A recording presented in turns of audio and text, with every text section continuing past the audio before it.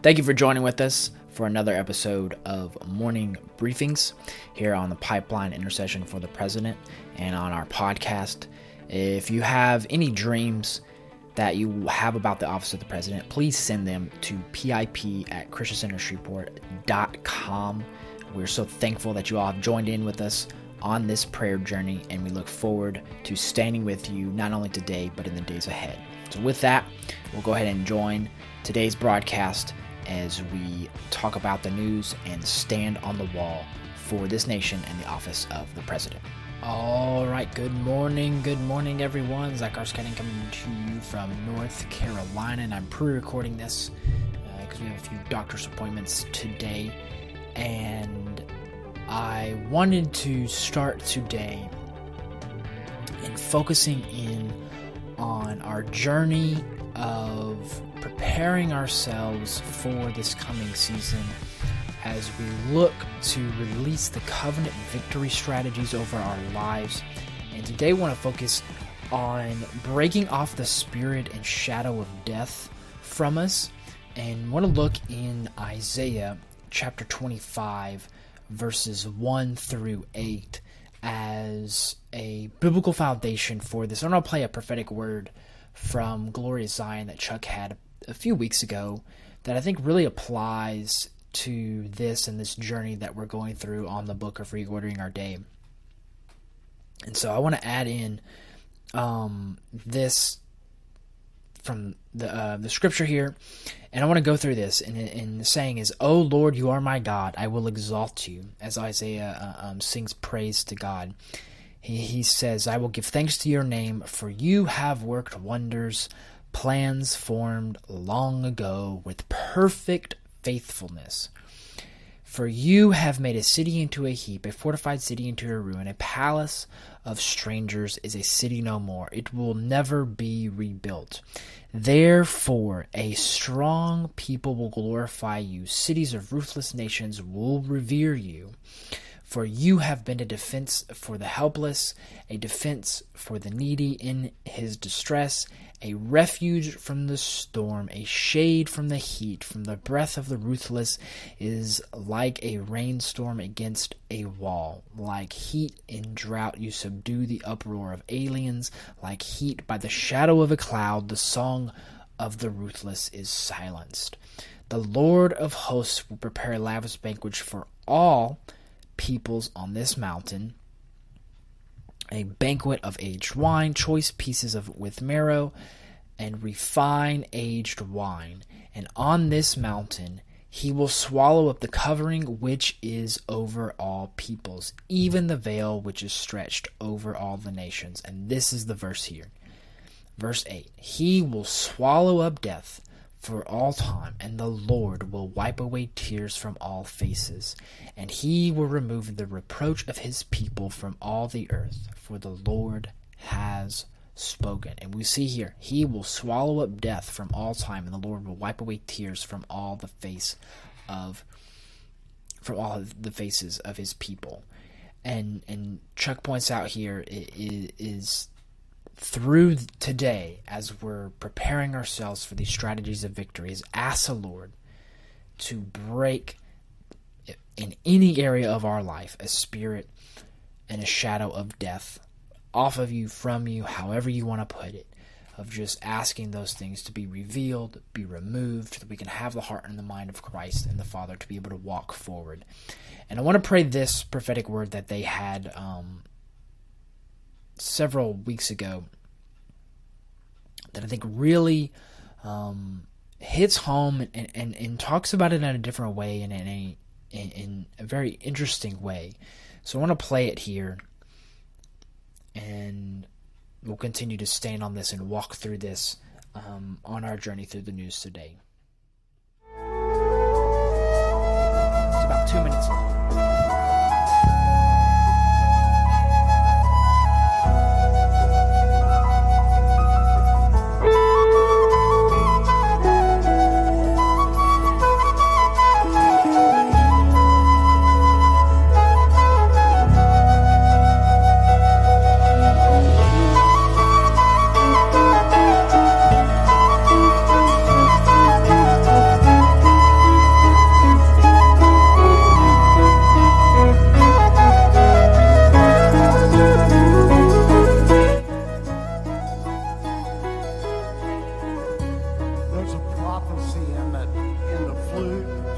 In the Word of God, musical instruments prophesy, so you always want to listen when there's an instrument going on, just as you listen when there's a tongues message happening, because you can hear the voice of God. And the Lord is saying, I have been waiting for you. I have been waiting to mention you in days ahead. How you move today is how I will mention you in days ahead, saith the Lord.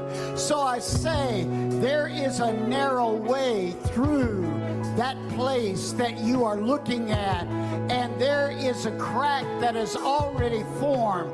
Go through, for I am waiting to mention how you overcame and how you went through. And if you go through, the great cloud of witnesses will shout over your victory.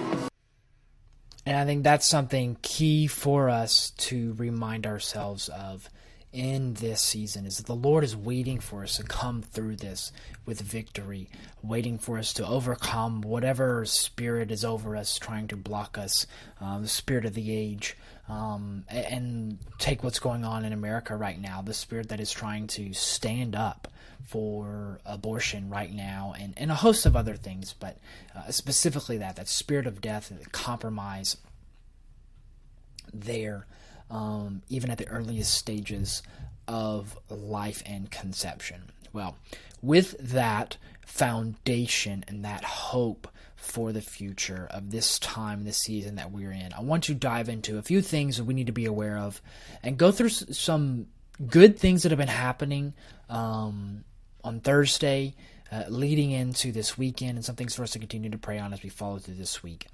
But first, I want to start with Iran. Some things we need to be aware about in the negotiations for the Iran nuclear deal is that there's now a report that has come out that Iran has made upwards of $44.7 billion in illegal oil sales since Biden has taken office. And of those $44 billion, 27 came from China alone. So part of this is due to the fact that the Biden administration has refused to uphold the sanctions that the Trump administration put in play. And it is being reported by the United Against a Nuclear Iran watchdog group that the looser sanctions on Iran that the Biden administration has turned a blind eye to.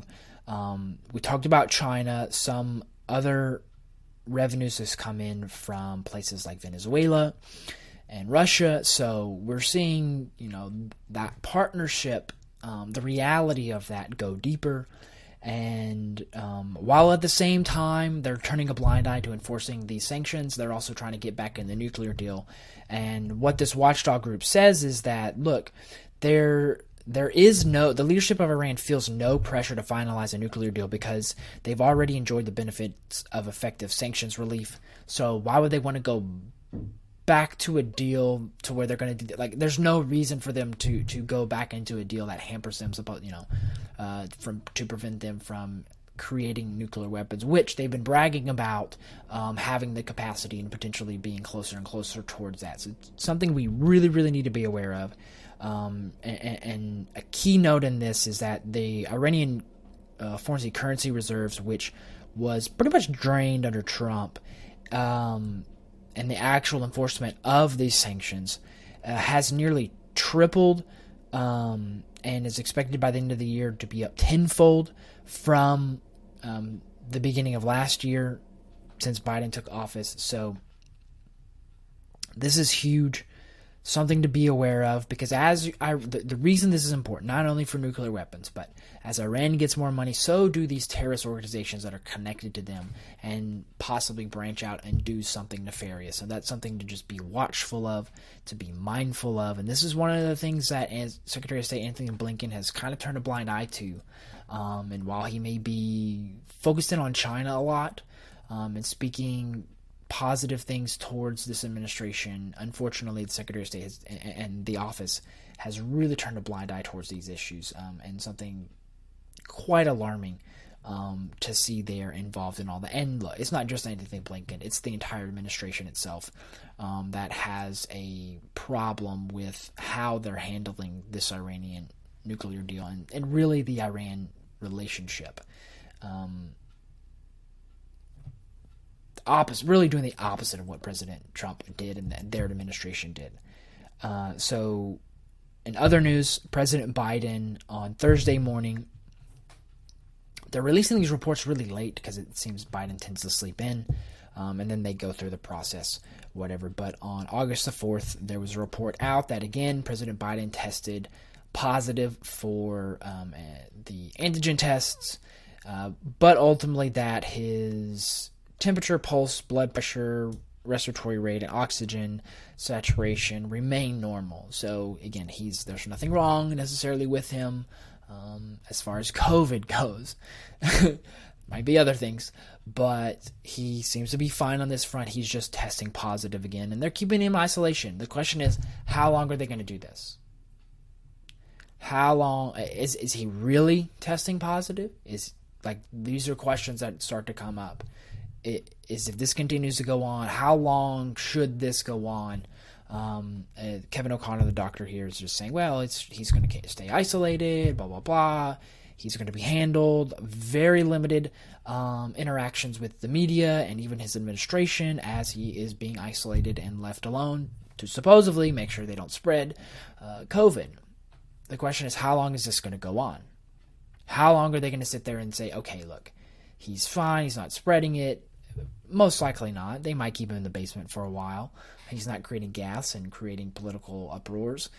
So this is something very interesting and keen to pay attention to now and in the season and the weeks ahead as we lead up towards the midterms.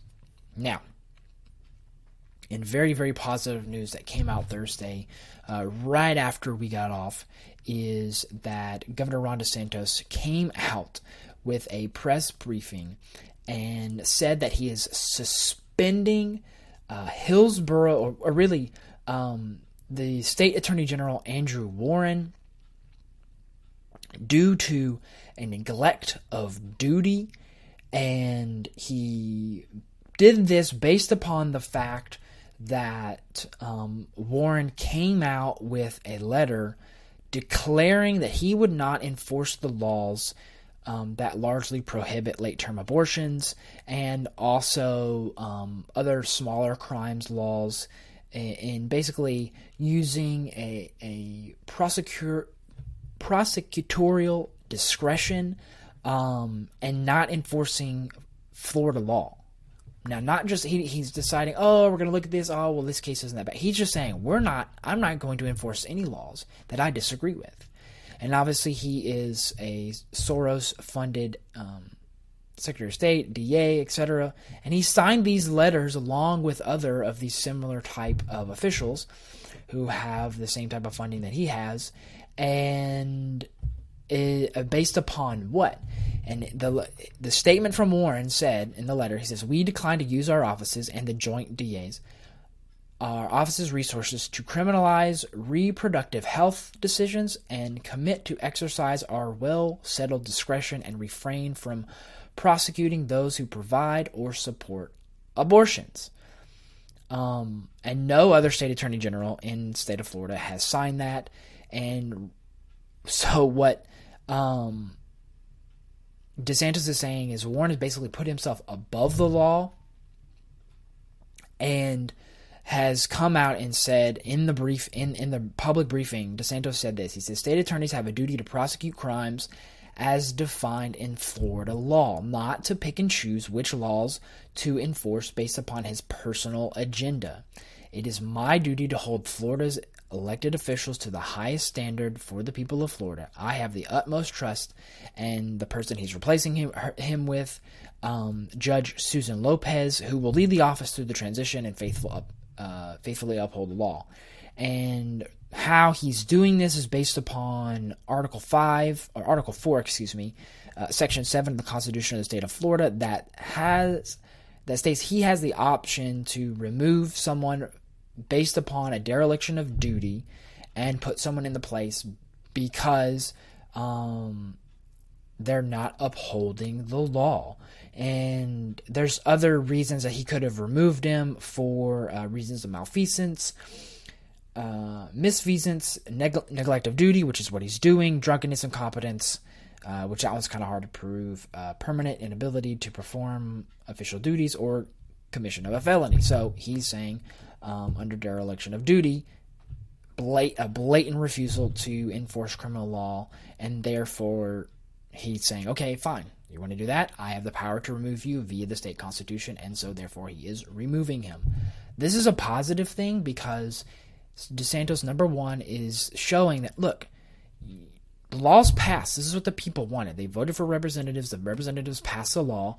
Your job as state attorney general is not to overcome trying to play judge, jury, and executioner and deciding which laws get enforced. Your job is to uphold the laws on the books within the state of Florida, and Warren was not doing this, and he was removing him from office. Now, with that being said, this is something other states need to look at, to where certain state attorney generals, if they're not upholding district attorney generals, are not upholding the law of the state, even local municipalities, mayors, governors, etc., if their constitution allows it, might have the right to be able to do something like this.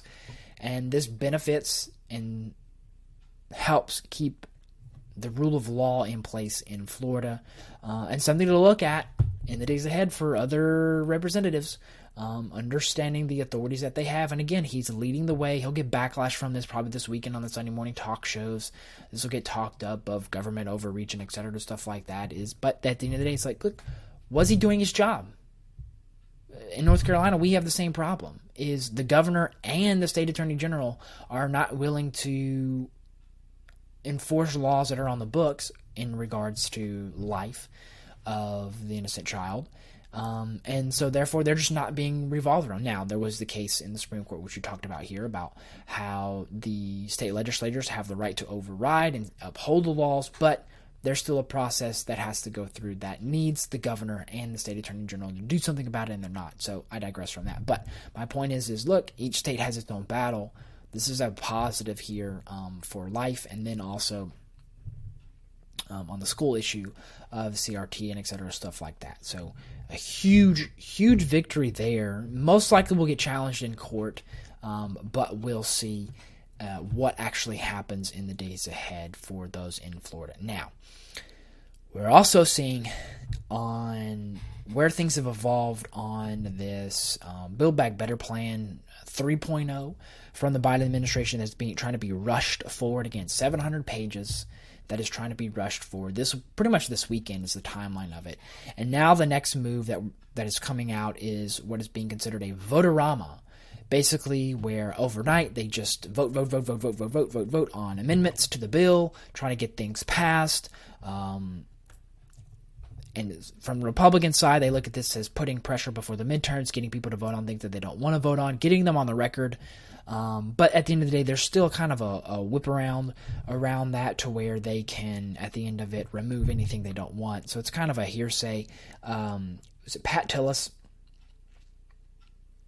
Tom Tillis, ultimately called, he says, generally speaking, it's theater where the underlying bill is what ultimately passes out, and it's dishonest. Basically, it's just a waste of time. Richard Blumenthal is saying that. Others are saying this is a joke. We don't need to go forward through this. But it's an option that could be pulled into because they're going through the reconciliation process and really hurtling it through. And it will most likely happen over the weekend, if anything, in the Senate. So something to pay attention to over the weekend is if they try to do this, will it get put forward? And that totally depends upon if they have the 50 votes, meaning that means they have Kyrsten Sinema in their back pocket or possibly one Republican. And it doesn't look like any Republican will move forward, but possibly Kyrsten Sinema, as she is considering some of the options being put forward. Hey, if she gets, like, Joe Manchin got, he got something for his state. If she gets what she wants for her state, she might be willing to go forward with something. I mean, they've done this before. It wouldn't be a shocker there. She said, we learned yesterday, that she doesn't want to vote for any corporate tax increases. Well, does she really mean that? Will she uphold that? Will people get to her? Yet to be determined. So we want to pray for her and pray for other Senate leaders to, again, stand against this Bernie Sanders agenda that the Lord has shown us will cripple the next 3 to 4 generations. Pray that they have a backbone. Pray that they have a fear of the Lord. Use wisdom and revelation when actually looking at this. Look at proper analysis. Have those around them be able to see the proper analysis and actually bring it forward to them to show them what this will actually do to the American people as energy costs continue to rise, as if this proposes taxes will continue to increase, harming the overall economy, which leads to the midterms. Of everything is gearing towards the midterms, and the vote within Kansas this week on whether to add the amendment to the state constitution of protecting life. You have other states, at least 4, possibly 5, maybe 6, that will have similar votes. And this is to determine where they stand, of whether they want to add these on. Similar proposals to add on this issue is California, Kentucky, Montana, and Vermont. And I've seen more reports that possibly Michigan is trying to add this vote as well, as they vote for governor as well in the coming elections. And something really important to know about. Chuck talked about how this would be the gauge for the rest of the country. Predicting, as the midterms come along, that this could ultimately transform the outlook of what was seen as a quote-unquote red wave. And that's what all intents and purposes things are lining out to be as we look at the data. And I want to go through this just a little bit for us to understand. Okay, we've been hearing this red wave. We said don't just buy into that. Don't just put our hopes and trusts into that. Is people still are going to have to go out and vote based upon biblical moral values.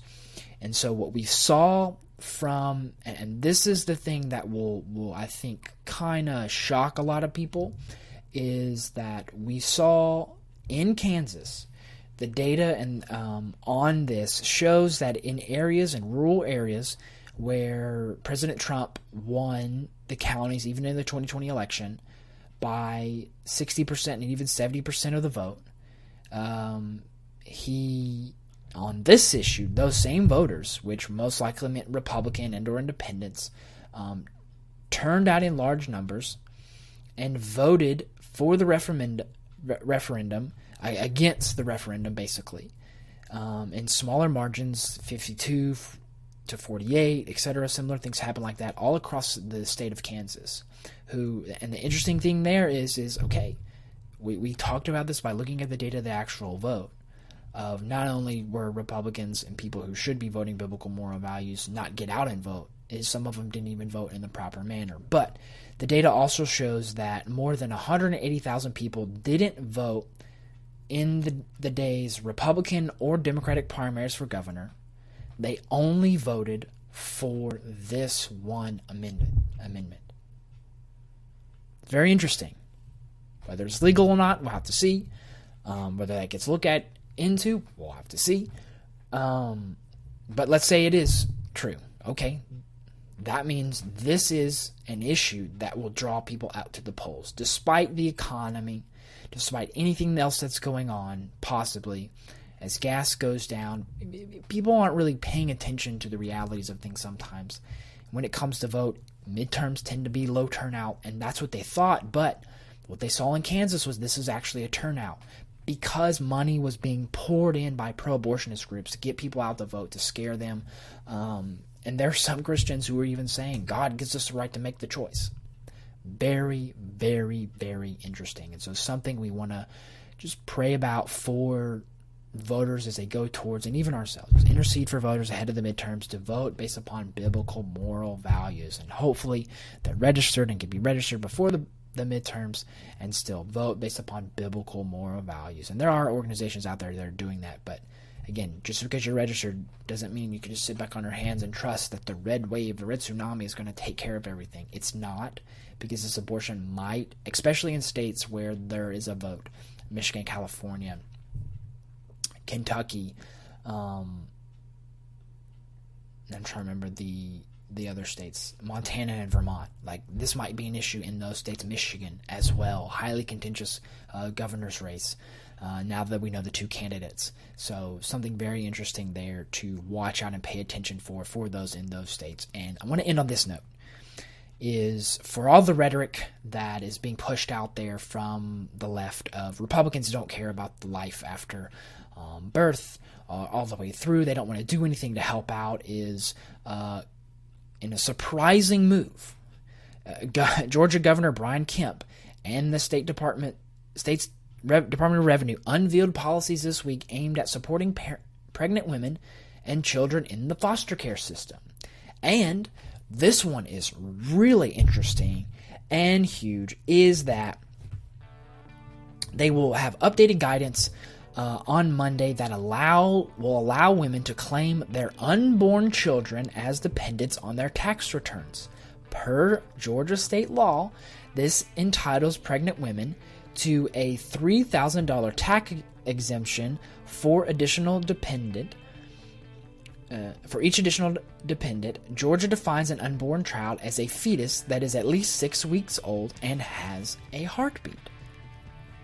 That is huge. So now you're saying that this fetus, who is a human, who has a heartbeat, is fully developed inside the mother's womb, can be considered a dependent and used as a tax credit. I mean, this is genius in a way. And then ultimately what they want to do is through this campaign of, they want to help recruit and retain more foster parents in Georgia. I mean, there's going to be a cry for more adoptions, especially as there are more births and more families. And look, if the parents need to give up the child for adoption, completely understandable, no harm, no foul. But now there needs to be parents and somebody to sit there and adopt them. And so he went on to say, he said, our state believes in protecting life at all stages, and we're committed to achieving this goal. We hope this new campaign reaches more who are ready to answer the call. And this has come from criticism, as I said, that there are those who are anti-life, just put it that way, who are saying, well, you don't care about life, you don't care about funding and helping in other ways, and this blows this out the water. So kudos, for all intents and purposes, people in Georgia are this way, that way about him. This is a positive move. This is saying we care about life. We want to get more people in the foster care system, and also it challenges the notion, and it's going to force pro-abortionists to argue whether that is a life, even inside the womb, at 6 weeks old, and that fact that it has a heartbeat and can now be considered a dependent and used on a tax return to help, let's say, a mother in need who does want to keep the child, or the family in need who may want to keep the child, and being able to give them a tax credit. I mean, genius move by Georgia Governor Brian Kemp. Now it's still the people, as he said there, the people will have to rise up and answer the call, who are ready, and hopefully they can help educate them as far as the process. Maybe there's money that's there in the state of Georgia to help out those families who are in the foster care system, etc., etc. Now, I've already seen arguments and lawsuits against this, but this is still a positive note for life, and something I want to end on here as we today stand for the breaking of the spirit of death off of not only our individual lives, our cities, our states, and our nation, so that we can stand on the wall, continue to pray for the office of the president, so that the gospel can be spread throughout all the nations, and it starts here at home. So I want to end on that. I hope you guys have a great rest of your weekend, and we'll be back on Monday continuing to pray. Blessings, and I will see you guys later. Have a good one.